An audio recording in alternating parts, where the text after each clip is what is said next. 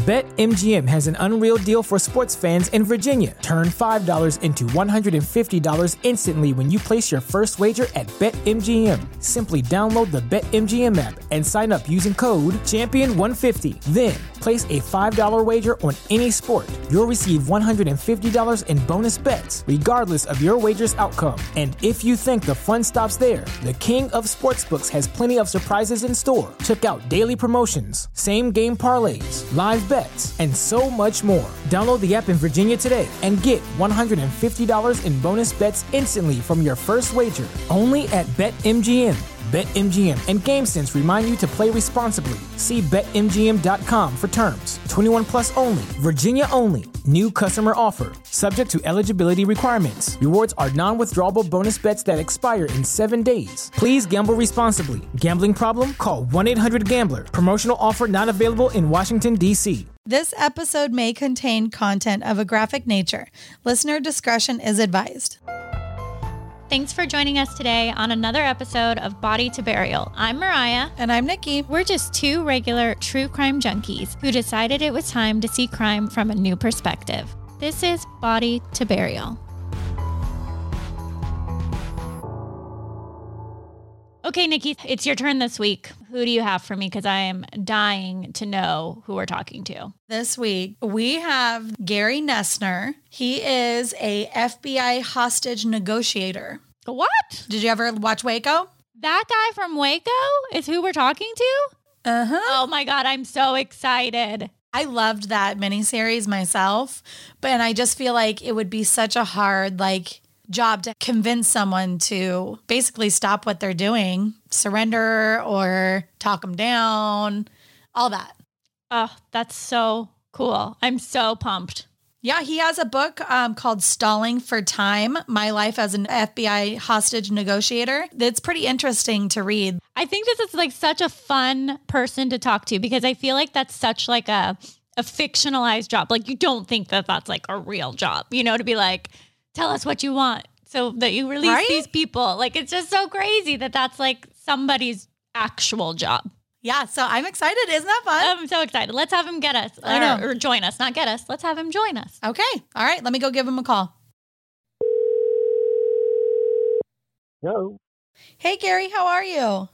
I'm good. How are you? I'm good. Thank you. Well, I have Mariah on here with us. Hey, Gary. Okay. Can you hear me? Yes, we can. Nikki, you want to lead him in? We're excited to have you on today. Why don't you introduce yourself and what you do?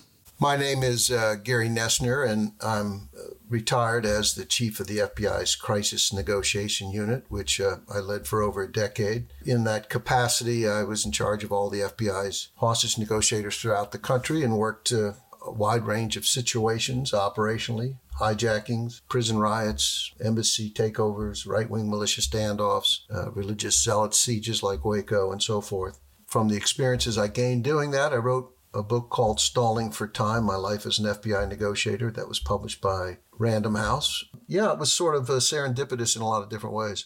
Did the negotiation unit already exist, or was it something that was created and then you became the chief of it? Yeah, that's a really good question. There was not a unit for hostage negotiations. There was a sub-program where we had a few instructors that taught it. But it was only after Waco that became a designated unit, and I became the first unit chief. So I had 10 full-time supervisors working for me along with clerical staff, and we managed 350 negotiators nationwide in the FBI, and of course developed a curriculum that was, and to this day is still used by almost all the police departments in the United States and around the world. So we had a lot of instructional, research, and operational response activities. What made them decide it needed a full dedicated unit? There was a realization when the FBI was under a good deal of criticism for what happened at Waco, that when the situation was examined, it was realized that the negotiators, my team, I led the team out there, for the first half of Waco, that we had the right approach and the right strategy, but we weren't empowered sufficiently to make sure that policy was implemented. And so folks that wanted a more confrontational approach to managing it really ended up prevailing. So after Waco and the various investigations and the congressional testimony, the FBI came to the right decision that we needed to enhance and expand the capabilities and the influence of the negotiation unit. So that's brought about the creation of a unit. I was assigned full-time as negotiator in 1990, and the unit wasn't created till, after the Waco incident in 93. And I was involved in several TV projects, including the 6-part miniseries about Waco that the Paramount Network came out with a few years ago, in which I was played by Michael Shannon. Yeah, I watched that miniseries. Your job seems stressful. That has to be surreal, though, to see somebody portray you on TV. What an honor. Well, it's quite interesting. And of course, I was out there for some of the filming and, became good friends with Mike Shannon, who played me. And he's quite an amazing actor. But yeah, the first time you're watching a scene and, he walks up and says, "Hi, I'm Gary Nessner," you kind of go, "Well, no, you're not." I am. It's very strange and very bizarre. And he did a great job. He wasn't trying to imitate me, but he certainly captured, my philosophical view about things. And overall, the show had a lot of good stuff and a lot of accuracies. There's a few things that I ended up disagreeing with about Waco, but overall, I think they did a good job with it. How does that process work? Is negotiating happening all the time? In the law enforcement context, police departments handle hostage, barricade, and suicide situations every day. Not so much hostage. Hostage situations are actually quite rare. They're probably less than 10% of what negotiators do. But there's a lot of drunk guys beating up their wives on Friday night, and the local police go out and try to get the guy to put his gun down and surrender peacefully and not hurt his wife. There's suicidal cases that police respond to quite frequently. So there's a wide range of cases. For the FBI, we tend to have fewer cases because our jurisdiction is more limited to matters of which there's a federal nexus. Bank robbery would be one of those because all banks are insured by the federal government. Anything on a U.S. facility, overseas, terrorism. You may have realized they just had a big situation in Texas at a synagogue, and the FBI played the lead role there. So there are certain conditions under which trigger the FBI's involvement, but more common is the FBI assisting local police. And typically the more complex the situation, the more likely that the FBI will play, at a minimum, a supportive role. If it's a really big event, it will probably end up taking the lead role. When you get called there, how does that work? Do the police figure out who the person is and then you just kind of research them so that you have things to talk about? In many situations, you early on don't have very complete information on the person. You may know, in some cases, you may know that so-and-so is holding hostages and local authorities know who he is and what his name is. And of course, we're simultaneously looking at his background, his criminal history, his mental health history, interviewing friends, relatives, family members, work acquaintances, whatever it might be. We want to gather as much information as we can, but very often the negotiators make contact before a lot of that is known. And the reason we do, it's called verbal containment. If someone's holding a hostage or a victim, there's a difference. Hostage is someone held to fulfill a demand, where a victim might be his girlfriend that he thinks is cheating on him, or his wife, or an employer that's fired him, whatever it might be. There's a grievance, but there's not really a clear-cut demand.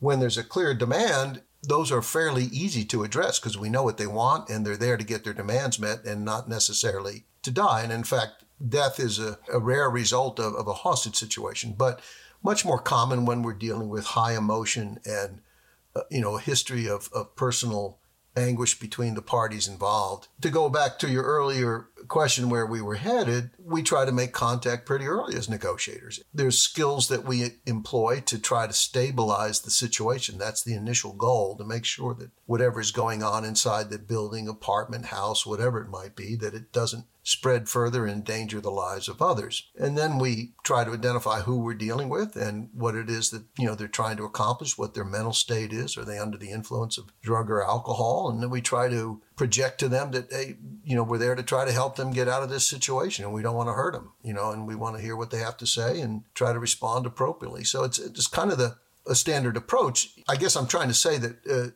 not knowing everything you would like to know about somebody does not prevent you from reaching out and starting the contact.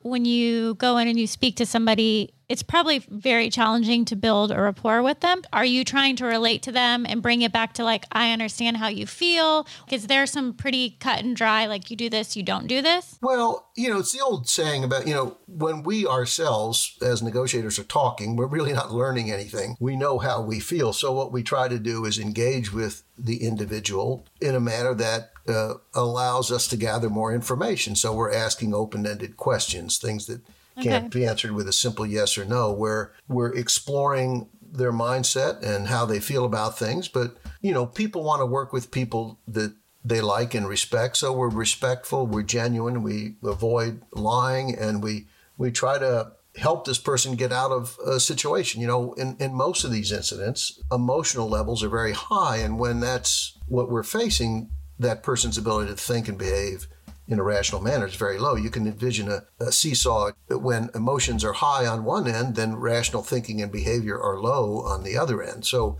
our efforts in negotiations are primarily focused on lowering the emotional confrontation that we're in. When the police show up or the FBI, a lot of people aren't excited. They're not saying, oh boy, here's the cops.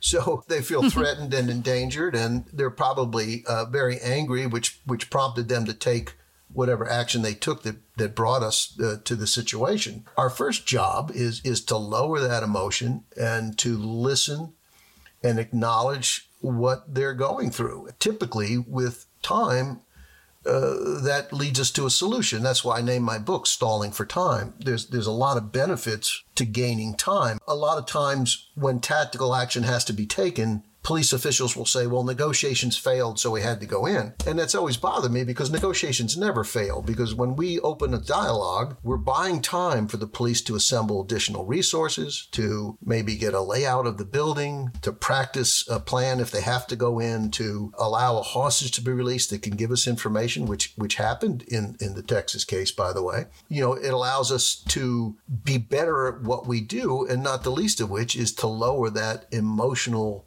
anger that is so often a driver in these situations. So when we're buying time, and if ultimately we do have to take tactical action, we have greatly increased our prognosis for success because we're taking that action based on a much expanded collection of information that's going to help us to do it more safely and make sure our people aren't harmed, or the hostages or the victims, whatever they may be. And it's always bothered me when some commander says, well, negotiations failed. It sort of pulls the rug out from under their negotiation team, because in reality it didn't fail. And your success tactically was probably because the negotiators bought you the time to do it. Yeah. And the other thing we always say, let's say someone's inside with some victims or hostages, and maybe they're physically being abusive to them. If they're on the phone with someone like me, I'm diverting their attention away from doing that. I'm diverting their attention away from looking out the window and seeing tactical movement and perhaps inappropriately or overly reacting to that and promoting violence. So there's so many positive things that the negotiation effort really brings that it's often unappreciated, even by police officials. I would never have thought about it until you just said it like that. Have you ever had anybody that doesn't want to talk to you and refuses to talk? Yeah, that's not uncommon at all. There's some perpetrators that feel as though if we can hear their voice that we're going to, be able to psychologically figure them out. And there's some perpetrators where the police don't even know who they are. So they're scared that if they speak to us, their identity will become known. And there's some that just will make a hostage talk to us. But ultimately, we're able to get most of them to communicate with us. And that's what we want. I don't want to talk to a hostage other than maybe to reassure them that we're not going to do anything stupid and they should not do anything rash and we're going to get them out of there. That would be about all I would want. I don't want to negotiate to a hostage, because if I create a relationship with a hostage, that's not really what I'm trying to achieve. I'm trying to create a relationship of trust with the perpetrator. I'm trying to show him that, I know you may have some bad history with the police and you may not trust the police, but, I'm a good guy, and I respect you and I want to help you if I can. I don't want to see you get hurt or anybody hurt. I don't lie to them. I'm genuine. I'm sincere. We project all of those things. And ultimately, in almost all but a small number of cases, that gets us to where we want to get. I always, tell audiences that when I was a negotiator actively and we resolved situations, I would ask, what did we say that made you come out? Because we try to learn from these cases. And the answer was always the same. It was always, I don't remember what you said, but I like the way you said it. And if you oh, really? Yeah, if you think about that, wow, it's really a powerful concept, to consider that the voice, the projection of sincerity may be far more important than the actual words. Yet most people think, well, going to a situation like that, I have to very precisely offer a specific deal. And we move in that direction. What do you want to come out? And we try to get the business done right away, when we really should be thinking about first creating a relationship, and in that process demonstrating that we're worthy of their respect. We're someone that they can trust. When I say, when you come out, nobody's going to hurt you. They only come out and surrender when they believe that. And that's where we're trying to get. You had mentioned that, part of your job is making people trust you, right? And that if you say, okay, you're going to come out, you're going to be safe and it's going to be okay.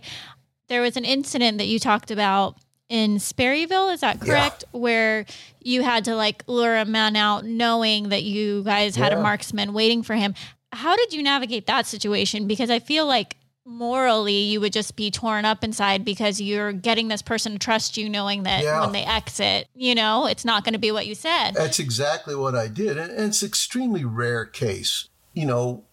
We collectively came to the conclusion, I certainly did as the negotiator there talking with him, that he was going to kill a woman for sure and possibly a child. And it was his former common law wife and their child. And he was desperate. And it became pretty clear that if we did not make some effort to draw him out of the house, and in this case, he wanted to go to a helicopter that was parked out by this farm house that we were at, that if we did not give him that hope that he could escape with them, that he was going to kill him right in the house. I always say that ultimately the outcome is decided by the perpetrator. They either decide to cooperate and make good decisions or they don't. I strongly teach against lying, but in this case, I felt it was the only way we could resolve it, was to draw him out. And that's what happened. And an FBI marksman ultimately, killed him. Again, the trade-off is the life of two innocent people for one confused, mixed up, angry man. Have things changed with negotiations now with cell phones and internet, or is it pretty much the same as it's always been? The skills that the negotiation employ are the same. However, cell phones are ubiquitous. Nobody has a hard line anymore. And, how do we control that line? We don't want this person calling everyone in the world or giving his last will and testament to his mother or something. We want them to speak only to us in law enforcement. And that becomes a challenge when they have, social media and other avenues of which they can communicate. So, I think today's negotiators have to face some of those special challenges that really didn't play a big role when I was in the business. When you were in it, you guys just were cut off all the access and the line. You can only make it directly to you guys, I would assume. Yeah, typically, I isolate the phones. One of the things we used to do is change the phone number. We would have a liaison with the phone company, and if you were inside holding a hostage, we would change your phone number. So at a minimum, no one else could call into you but us. And then, then we would work with our technical people to isolate the line so that when you picked up your phone, you only got us. So no one could call in. And when you tried to call out, you got us and us alone. Or we would send in a field telephone. And of course, now you can do things with cell phones as well. And, and there's other technical capabilities that I won't get into, but yeah, the object is we don't want this person randomly calling the news media or someone who unintentionally may only inflame the situation, get in an argument with him or pursue a conversation that we feel is counterproductive. We want them to talk to a trained, skilled negotiator, and we pretty much know the way that we're going to proceed to get them to cooperate. That's our goal, is cooperation. Is there anybody that has requests like, I just want a soda, or I just want things like that? You get some odd things. There's a famous case that actually predates my involvement in all this. Back in the 70s, there was a fellow that took hostages in a bank, and he had mental health problems, and he wanted birdseed delivered to every bank in California because they were having a drought and the birds were dying, and that was his demand. There's some stuff you have to deal with that's pretty challenging. And I talk in my book, I mentioned a case in San Antonio, Texas, where a guy crawls up a radio or TV tower and threatens suicide. He wants cigarettes, and of course the police are trying to negotiate with him to come down. And, my mind is thinking, well, there's easier way to get cigarettes than to climb a radio tower. You just stand outside of a 7-Eleven and you ask somebody for one, and chances are after you ask a few people, somebody's going to give you a cigarette. So we have to then assume that there's something else bothering this guy and motivating him. And that's in fact what it was. He had some grievances about his medical care and so forth. We get demands and issues all over the map, and what you or I may not think is a crisis is not necessarily how another person looks at it. Their perspective is really the only one that counts. So that's the perspective that we try to discern from our negotiation efforts. Whether it's birdseed or money. Yeah. I haven't seen a replication of the birdseed one, but we should be ready, I suppose. After you finish like a case, do you guys have any like a mental health person you're supposed to talk to, or how do you guys deal with all that? The FBI has a critical incident stress debriefing protocol, and frankly, I assume it's much better today, and it was getting better at the end of my career. At the beginning of my negotiation career, it said a lot of good stuff, but it was rarely implemented in the manner that should have been. But we certainly try as negotiators to take care of each other, because these situations could be quite emotional and quite draining. I have a very dear friend. In fact, I just spoke to him the other day, a long retired police negotiator, and just a great negotiator, great guy. And years ago, he's negotiating in a hallway with a perpetrator who's in a tenement building, behind the door. And all of a sudden, this person pops out of the door and points a gun at my friend and his partner. And my friend had to shoot and kill him as a negotiator. And it really tore him up. He did absolutely the right thing. It was a justifiable and righteous shooting. But he's a good person that's used to getting people's lives saved, So it really hit him quite hard. And, even though he wasn't an FBI agent, but he was a friend of mine. I had several lengthy phone calls with him where I listened, and tried to be supportive and encouraged him to view, to embrace the fact that, there was a choice made that wasn't his. And, but it can be tough. The toughest thing for cops, while we're on this topic, where I've seen the most psychological impact is in suicides. When there's a nasty old bank robber and he's a career criminal and he's done stupid, violent things, and if he loses his life or if he takes a life, we know who to blame. But contrast that with some police officer negotiating with some young person on an overpass and threatening to kill themselves because they didn't get a date to the prom, or their engagement got broken, or they didn't get accepted into medical school. Who knows what it could be? Basically a good person dealing with a real important event from their perspective in their life. And yet, after speaking to them, they decide to go ahead and kill themselves. Who do we blame then? We blame ourselves. What could I have done? What should I have said? Why couldn't I handle that better? Those are the ones that, in my experience, have caused the police far and away the most psychological damage. We rarely lose people in those cases. We're pretty successful even in suicides. But when it happens, it can be quite traumatic. Yeah. I could imagine. The other guests that we've talked to, it seems like the same thing, that in the mental health is getting a little bit better, but it's still kind of like some people don't take it. Well, yeah, there's no shortage of mental health issues. I don't know what it is currently, but I remember very early, back in the early 80s, I remember doing some research and finding out at the time almost half of all hospital beds in America were for mental patients. And when you think about it like that, all the disease and illnesses and operations going on in a major hospital, that half of the people overall, at least at that time, were really there because of psychological issues. I'm not making light of those issues whatsoever. I'm just saying that it sort of gives you a window, a look into the extent to which, these problems exist in our modern complex society. Unfortunately, law enforcement has to respond. And I know there's a big debate going on now with, should the police be doing this, or should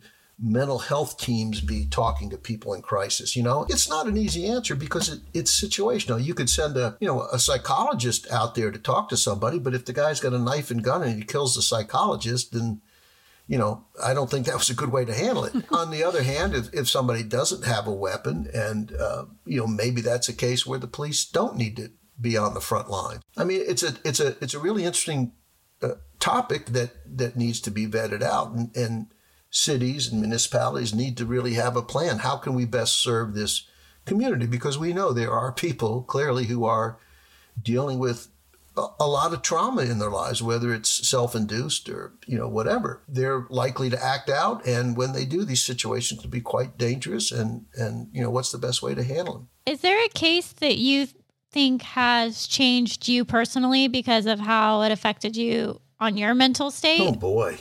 I guess I have to say the Waco incident. I mean, it was a huge failing for law enforcement. It was traumatic in that, having led the negotiation team for the first half, in which we got 35 people out of Waco, and all of that took place when I was leading the team. I was replaced as the team leader halfway through, and a decision had been made by some in the FBI to take a more confrontational approach. In other words, this nice talk stuff isn't working. It's taking too long. Let's exert increasing amounts of pressure on Koresh to do what we want. And of course, as a negotiator, we call that the paradox of power. The more you push, the more likely you are to get resistance. So I knew that was the wrong way to go, but I lost that battle and no one else came out. And eventually the FBI put in tear gas and the Davidians, lit the place up. And a tragedy, over 70 lives lost. So I would say that clearly that has had the biggest impact, certainly on me personally, but many, many individuals who were out there on both sides of that equation. It was a tragedy, in some ways, I think, avoidable. It's never easy dealing with a narcissistic religious cult leader. I mean, that was never going to be particularly where there had been loss of life before we in the FBI even got there. There had been a shootout with 4 federal agents from ATF killed and 17 wounded, and 4, 5, 6 Davidians killed. So, all of a sudden, FBI go out there and be nice to everybody and solve this. I mean, it's a pretty challenging situation, to say the least. And dealing with David Koresh was an enormous challenge, a very malignant, narcissistic guy, self-serving, manipulative, lying, deceitful, other times also down to earth. But always a challenge. And, it's a long-winded answer to your question, but I would say, because it never goes away. It's one of the biggest events that happen. It just keeps coming up. So not that I brood over it. I feel pretty secure about what I did out there, but, it probably more than anything else I've worked has had an impact on my life. What's the shortest negotiation you've been a part of? Me personally, I mean, there's some that end pretty quickly, but I remember once it was New Year's Eve and, there was some American citizens kidnapped in the Philippines. And I was told to rush to the airport. I fly through the night to the Philippines. And as soon as I land, I call the U.S. Embassy and talk to the FBI personnel assigned there. And they said, they just got released. Oh, my goodness. Word must have got out that I was coming and they got scared. So that's my story and I'm sticking with it, I love it. Nikki and I were talking before you jumped on, and I was joking with her. And I said, oh, my gosh, I would probably feel so frustrated if I was married to Gary and we were fighting, because when I fight with my husband, I want him to have a big reaction and be just as mad as I am. And I imagine you would be very calm and trying to diffuse me, and it would just irritate me. So I'm very curious. I think I know what you're going to say, but how do you think your negotiating skills have helped in other aspects of your life? I've been married 47 years and and my wife comes from a big family where they were far more likely to express their emotions than my small, conservative, quiet German family. But anyway, when we're having one of those encounters, as you described, and I move into my shtick, she'll just wag her finger at me and say, not at home. Negotiations usually works better with somebody that you don't have a long-standing relationship with, because there's so much history there, and how you respond better be consistent with how you do it most of the time. If not, you're gonna show what you're doing, and it's gonna look like manipulation. I always tell people, don't try any of this at home. I don't do it anymore, but years ago when I was traveling quite a bit teaching police officers, occasionally I would go to some big negotiation conference, and there'd be police, typically from all over a state or a region. And I would give them a homework assignment. I said, when you get back to the hotel room, because, none of these guys don't travel away from their families very much, being local police. And I'd say, hey, when you call your spouse back home, typically this would be a male calling a female. I would say, just ask her how her day is. And when she starts to tell you, ask questions about it and acknowledge it and paraphrase it. And then the next day in the class, they'd come in and say, my God, you changed my life. My wife can't wait for me to get home. She said, what happened? What happened to you out there? See, Gary, you need to do a little side class on how to communicate better as a husband. Well, it's funny. I gave a speech up in Boston to a major university. And it was funny. It was no faculty. It was all students. There was 200 students from various disciplines. And I'm speaking to them. And I don't know, based on some questions I was getting, I kind of went off script a little bit. And I talked about dating, and I said, for the guys in the room here, I'm going to tell you something I wish I had known. I said, don't talk about yourself and your fancy car and what a great athlete you are and what cool guys you hang out with and the fun stuff you do. Try asking her about what she likes and what she does and acknowledge it. Yeah. And then I'd tell a funny story about, you meet this new gal that you're attracted to and you ask her, you get around to asking her what her hobbies are and she tells you sewing. For most guys, it's like, okay, I'm out of here. This is done. I said, but you need to say, so you like to sew? Well, that's amazing. What sort of clothes do you sew? And where did you learn to do that? And did you make the dress you have on? And, and she, well, I learned from my Nana. Oh, it sounds like she was very important to you. Oh, she was, And then I joked that later that night, the young lady goes back to her roommates in the dorm and she says, I found him, Mr. Right. This is the one. And I said, and it's all from, listening and acknowledging instead of bragging and puffing your chest out and trying to be a peacock, Totally. But, that's the pathway. People want to be listened to. They want to be understood. They want to be appreciated. People like to talk about themselves. And there'll be times where you'll get a chance to tell them about you. But your first initiative should be to try to understand and listen to them. It's the most effective relationship building skill there is. And some people are quite naturally good at it. And there's some people that will never be good at it. But most of us, sort of in the middle, can improve, with a concerted effort to take our time and to acknowledge it. It's like when you tell a manager, when one of your employees comes in, put your phone on hold. Step out from behind your desk, sit down with them, and give them your full and undivided attention. Most of the time, you don't have to solve any problem. You just have to listen. And there's really no downside to that. It makes me laugh because one of the things that I've been trying to remind myself to do is, we're always on the go now as a society, like always on our phone or on our laptop or whatever.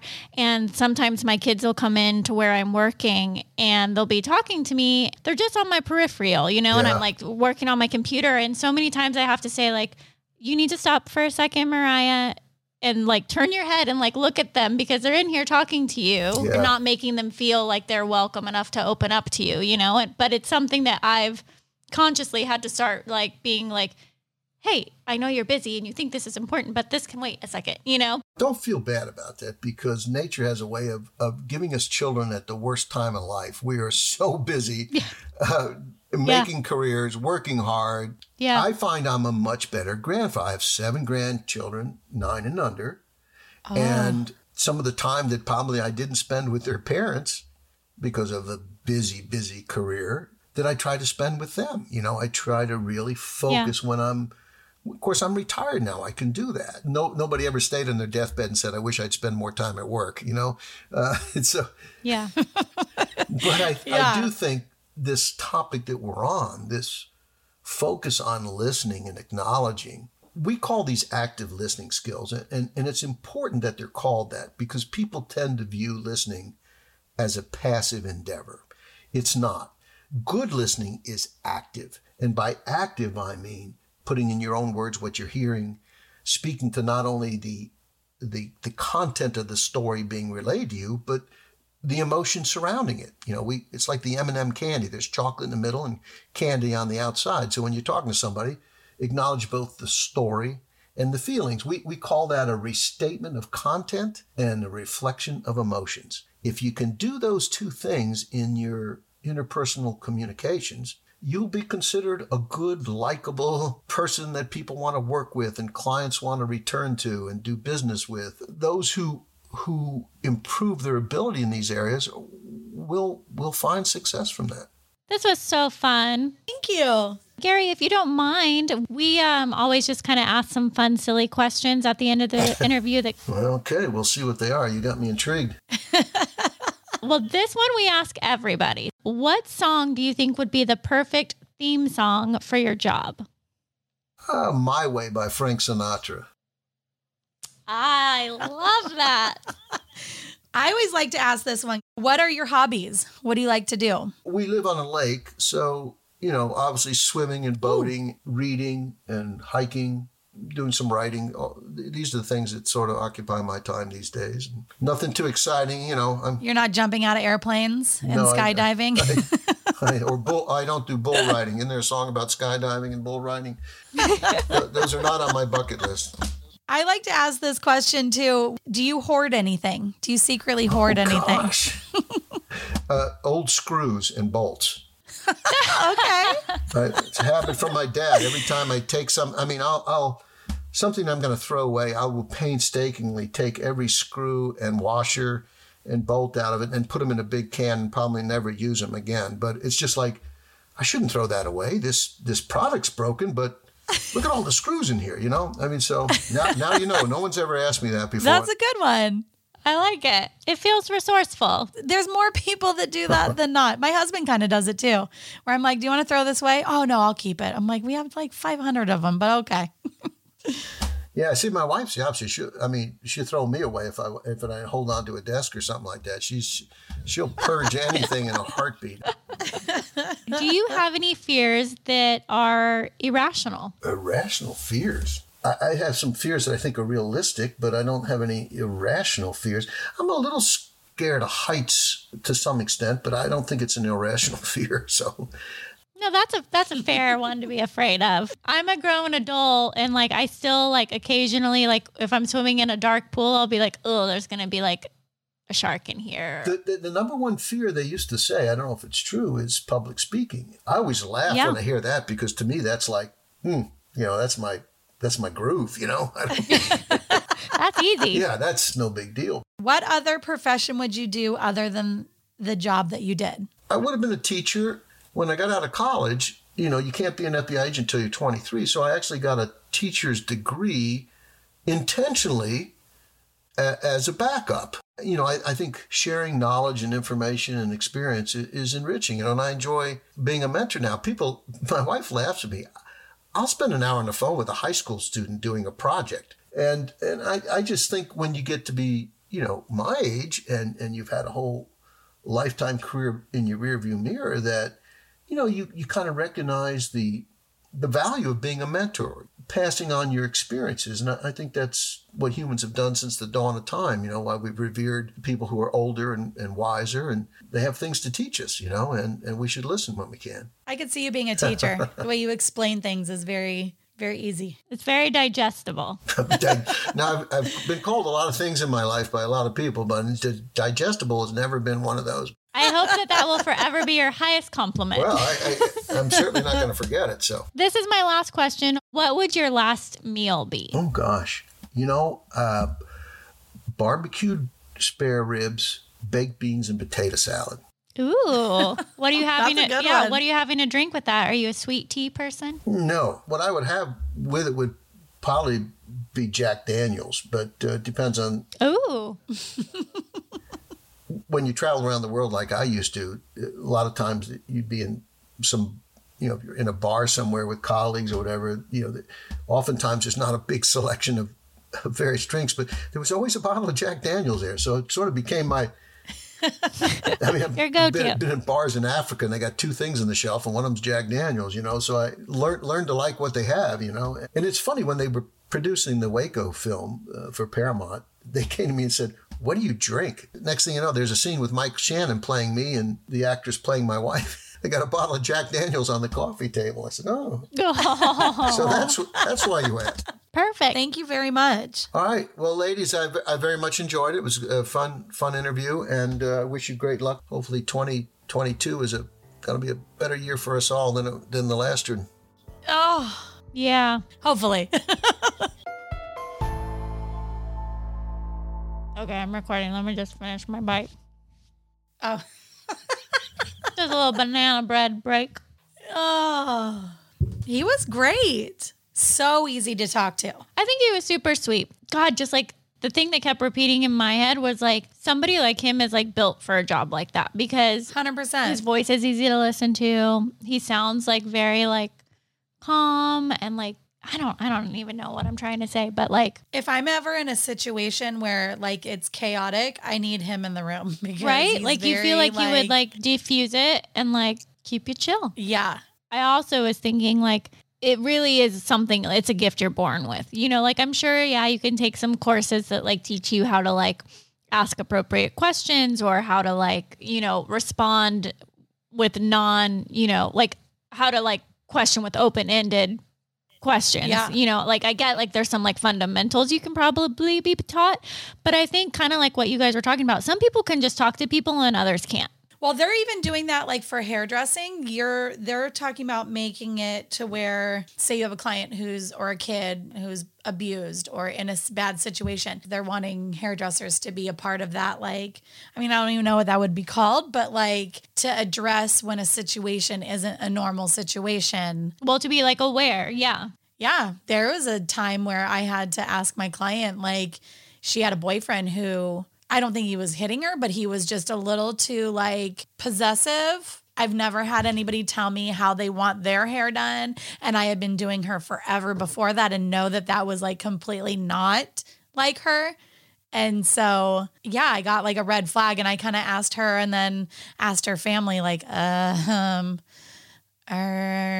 there something happening? Like just because some people just maybe have that face or that voice that people want to tell things to. I think it's true though. Like I think that there's just some people that are just easier to open up to. I was thinking about, there's a friend of mine who every time I talk to him, he's one of my most favorite people to talk to.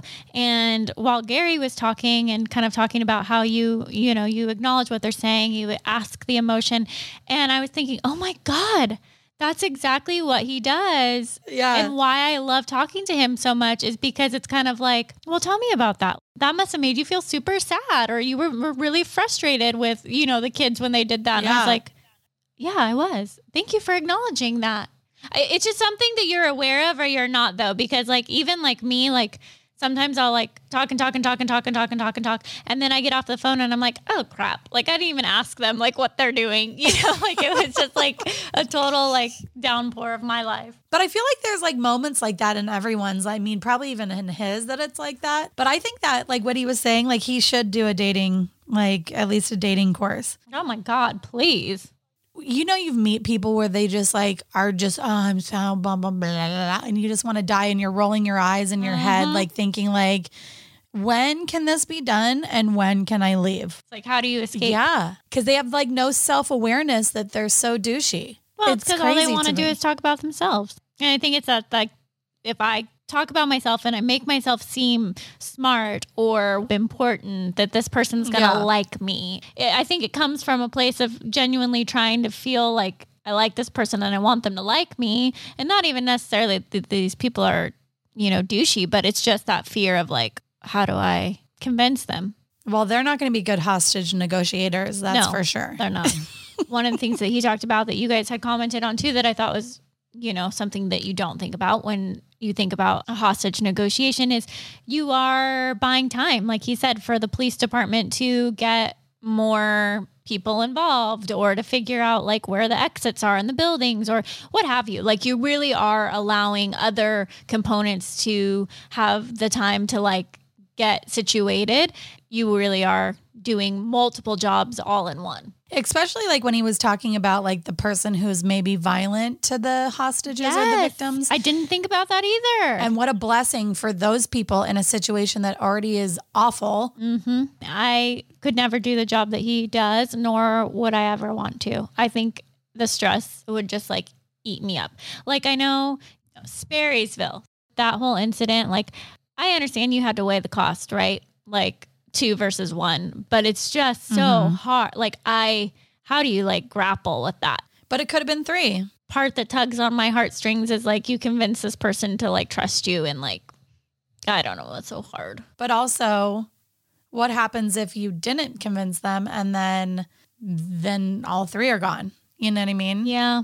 It just seems like such a high stakes, high stress. Like I'm just literally picturing Mindhunter and like the first episode. You watch that show, like where he like pulls up and the guy's at the thing and it's like all chaotic and like get his wife on the phone, you know, like that's just like what I picture in my head. And I just would buckle under that pressure, man. I'm not built for something like that. I think you would be good though. I really do. I think your hairdressing training, I feel like you have like the skill set. I feel like I want to like maybe explore that avenue in my next life. I think you should keep it. Yeah, it definitely should be on the potential career my choices. To-do list. Yeah. Which now I'm like, is 40 too late? Never. It's never too late. I bet we can call Gary. He'll mentor you. He'll give you the steps on how to get started. If there's a way that I could do it from my house with minimal flying, because then I don't want to miss all the baseball games. Fair. That's tough. Fair. You got to balance your mother commitments as well, which I will say I really appreciate his like parenting blessing and like, hey, it's okay. Things get busy. Because, man, it is something that I really struggle with. I definitely feel like I have a hard time sometimes like stopping what I'm doing. Yeah. Even if I'm folding laundry, it doesn't even necessarily have to be like I'm working, quote unquote, but I'm in my own head. Like I'm in my zone. I'm folding my laundry. I have timelines invisible in my head of like, okay, I got to get this done. And then I got to and then tomorrow I got to go to work. And I feel like if I'm not like checking off this invisible to-do list, I get like, I get worked up. It's ruined. My anxiety like spirals. Yeah, he was great. I loved it. It was great. Great find. Great find. Good find. Thank you for that. Good conversation for the week. I feel good. Okay. Well, until next time. Bye. Okay. Bye. Thank you so much for listening and supporting us. We do encourage you to follow us at Instagram at Body to Burial. Hit us up on Twitter at Body to Burial. And you guessed it, you can send us an email to hello@bodytoburial.com. If you have any guest suggestions, just let us know. Please hit the subscribe button or follow button on whatever app you are listening to. Thanks so much, guys. See you next time. If you're a woman over 40 dealing with hot flashes, insomnia, brain fog, moodiness, or weight gain, you don't have to accept it as just another part of aging. The experts at MIDI Health know all these symptoms can be connected to the hormonal changes of menopause. And MIDI can help with safe, effective, FDA-approved solutions covered by insurance. 91% of MIDI patients get relief from symptoms within just 2 months. Book your virtual visit today at joinmidi.com.